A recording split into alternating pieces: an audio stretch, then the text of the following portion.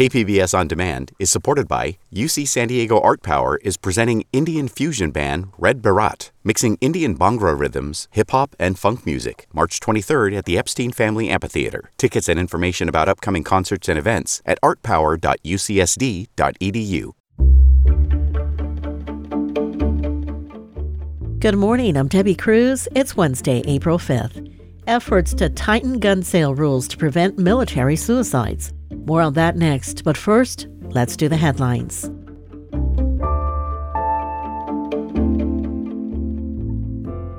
The SDSU men's basketball team is back in San Diego. Hundreds of fans were on campus yesterday to welcome the team back and celebrate the team's historic March Madness run. They're the first men's basketball team from the Mountain West Division to make it past the Sweet 16, where they won in the Elite Eight and then Final Four, but lost in the national championship game Monday night. SDSU will host a parade for the men's basketball team this Saturday.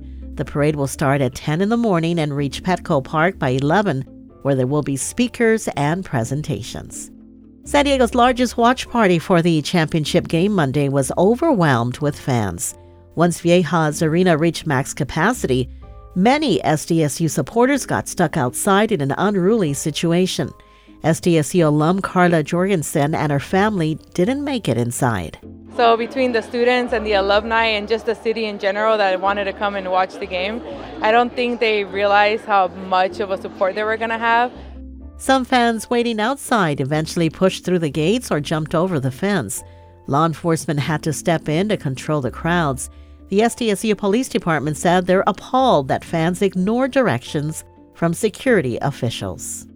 The new West Mission Bay Drive Bridge is now open to drivers, pedestrians, and bikes. It's the largest bridge replacement in the city of San Diego's history. It cost almost $150 million. The original bridge was built in 1950 and had been declared functionally obsolete when the replacement project began in 2018. From KPBS, you're listening to San Diego News Now. Stay with me for more of the local news you need. KPBS On Demand is supported by UC San Diego Osher Lifelong Learning Institute, hosting an open house to learn about the upcoming classes and seminars, member benefits, and meet the volunteer leadership team. Saturday, March 30th. Registration at extendedstudies.ucsd.edu/OLLI.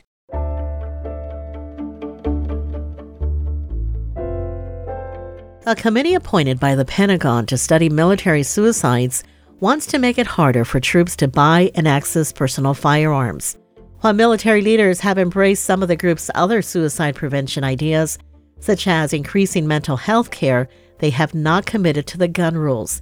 Military reporter Andrew Dyer reports for the American Homefront Project. A year and a half ago, a 23-year-old Marine in California used a gun he kept in his barracks to kill himself. My name's Tanya Mort. My son is Anthony Molstat. He was a sergeant in the Marine Corps. He was serving with the 1-7 at 29 Palms. Situated in the Mojave Desert, Marine Corps Base 29 Palms is sprawling and isolated. Firearms are not allowed in the barracks, but periodic room inspections never uncovered it. I honestly believe that if he would not have had that weapon, just those extra few hours without having that easy access, he would still be here if that gun had been in the armory. We're hearing multiple times from military lawyers, investigators, law enforcement commanders, the way that we discovered that this service member had purchased a firearm on base was when they used it to kill themselves. That's Craig Bryan, a clinical psychologist and professor at Ohio State University. He served on the committee, which delivered 127 recommendations. He says access to firearms is especially important. While just over half of all suicides in the U.S. involve guns, that number increases to about 2/3 among active duty military and 4/5 among National Guard members. Bryan says many of those guns were bought at exchanges, on-base department stores that are popular with military shoppers because they're convenient and often less expensive. A significant percentage of service members who were dying by suicide on base were actually purchasing the firearms from that on-base military exchange. Almost 100 military exchanges now sell guns. While the Navy stopped selling them in the 1980s, the Army, Air Force, and Marine Corps exchanges sold more than 84,000 last year. The committee wants the Defense Department to standardize gun sale rules at the exchanges, which vary now because the source follows state gun laws.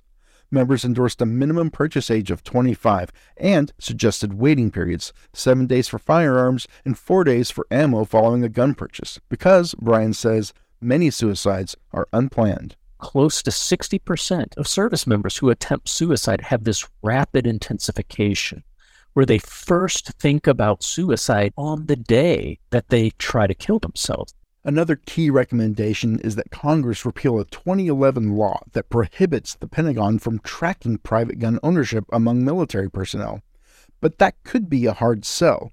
Matt Sampson is a writer and Marine reservist who reviews tactical gear on his website, Nylon Theory. There's distrust for enhancing in any way the amount of control that your command can exert over your personal life. Sampson, speaking as a private citizen, not for the Marine Corps, says gun ownership in the military, like among some civilians in the U.S., is normal. And it's not a bad thing at all. There's plenty of people who go and they shoot at the range with their friends recreationally, and it's a good bonding exercise. A spokesperson for the Army and Air Force exchanges said that all merchandise categories are continually reviewed, and the Marine Corps said it will implement any new policies the Pentagon adopts.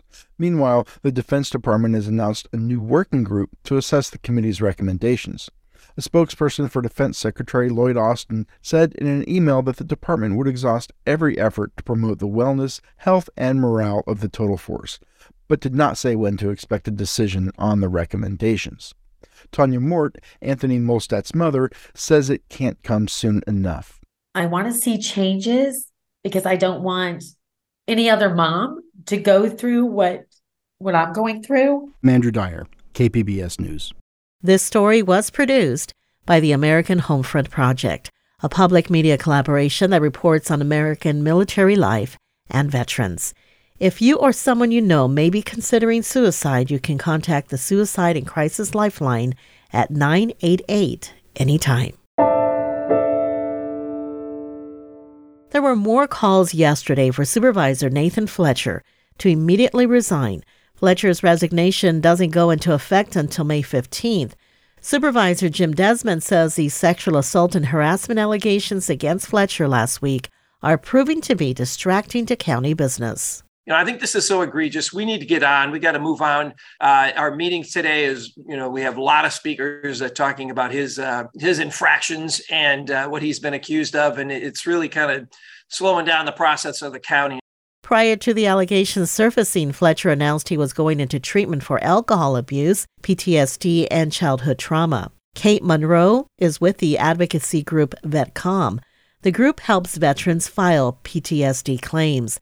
She says Fletcher's claim of PTSD will have a negative impact on veterans. Anytime somebody tries to give the impression they're shirking their responsibility and trying to have a cloak of invisibility and use PTSD to wriggle out of something, that is not going to bode well for the veteran community.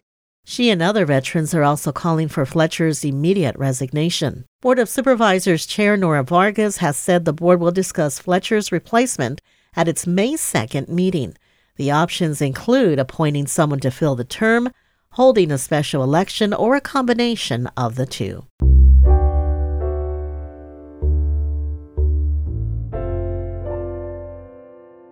Are you struggling to pay current or past due water bills? Reporter Katie Heisen looked into a program that has $2.5 million in assistance waiting to be claimed. Many times households will spend their money on all of their basic needs and requirements like water, utilities, rent. Arnulfo Manriquez oversees the Low-Income Household Water Assistance Program for the nonprofit MAAC. It offers a one-time payment of up to $2,000 to help residents pay waste and wastewater bills. Manriquez says helping with a water bill can stabilize a family's finances. And then they'll use a credit card for all the other, like food, anywhere they can use a credit card at. And it begins to stretch a family. Manriquez says many people may not have heard about the program or realize they qualify. It just started this past year. We don't want to leave money on the table when there are people that absolutely need these funds right now. The assistance can also be used for reconnection and late fees. For more and to see if you qualify, visit our website, kpbs.org. Katie Hyson, KPBS News. Coming up, a look at diversity in the local theater scene. We'll have that story just after the break.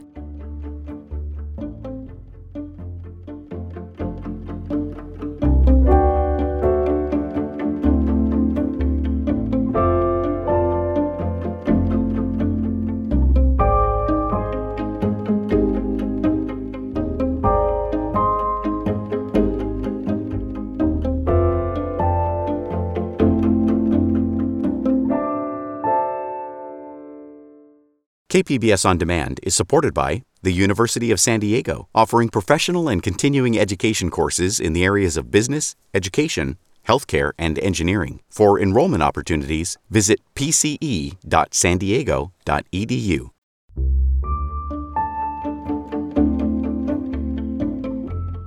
Tomorrow, KPBS Midday Edition will be looking at how San Diego theater companies are addressing the challenge to diversify.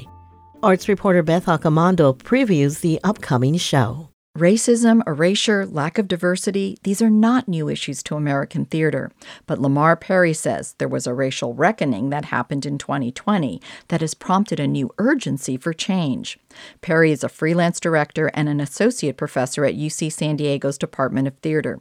He says change is happening and there are ways to measure progress. When I see trans and non-binary folks of color occupying space, that traditionally means that other people who are not as marginalized as those folks also have access in that space.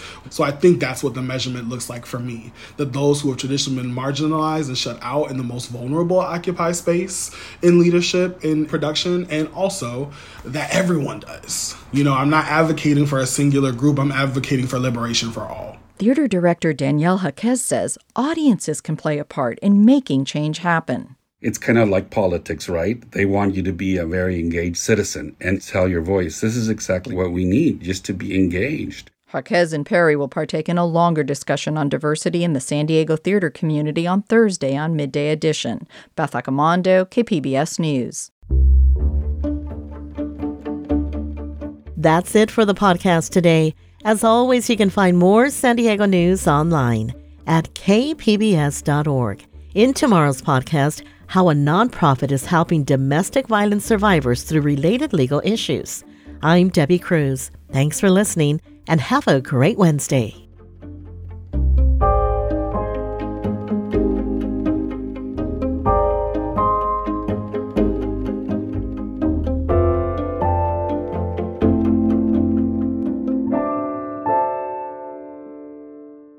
KPBS On Demand is supported by the San Diego County Toyota dealers, whose commitment to customers extends to giving back to the community and who are proud to support the City of San Diego lifeguards with their important role of keeping our beaches safe. Toyota, let's go places.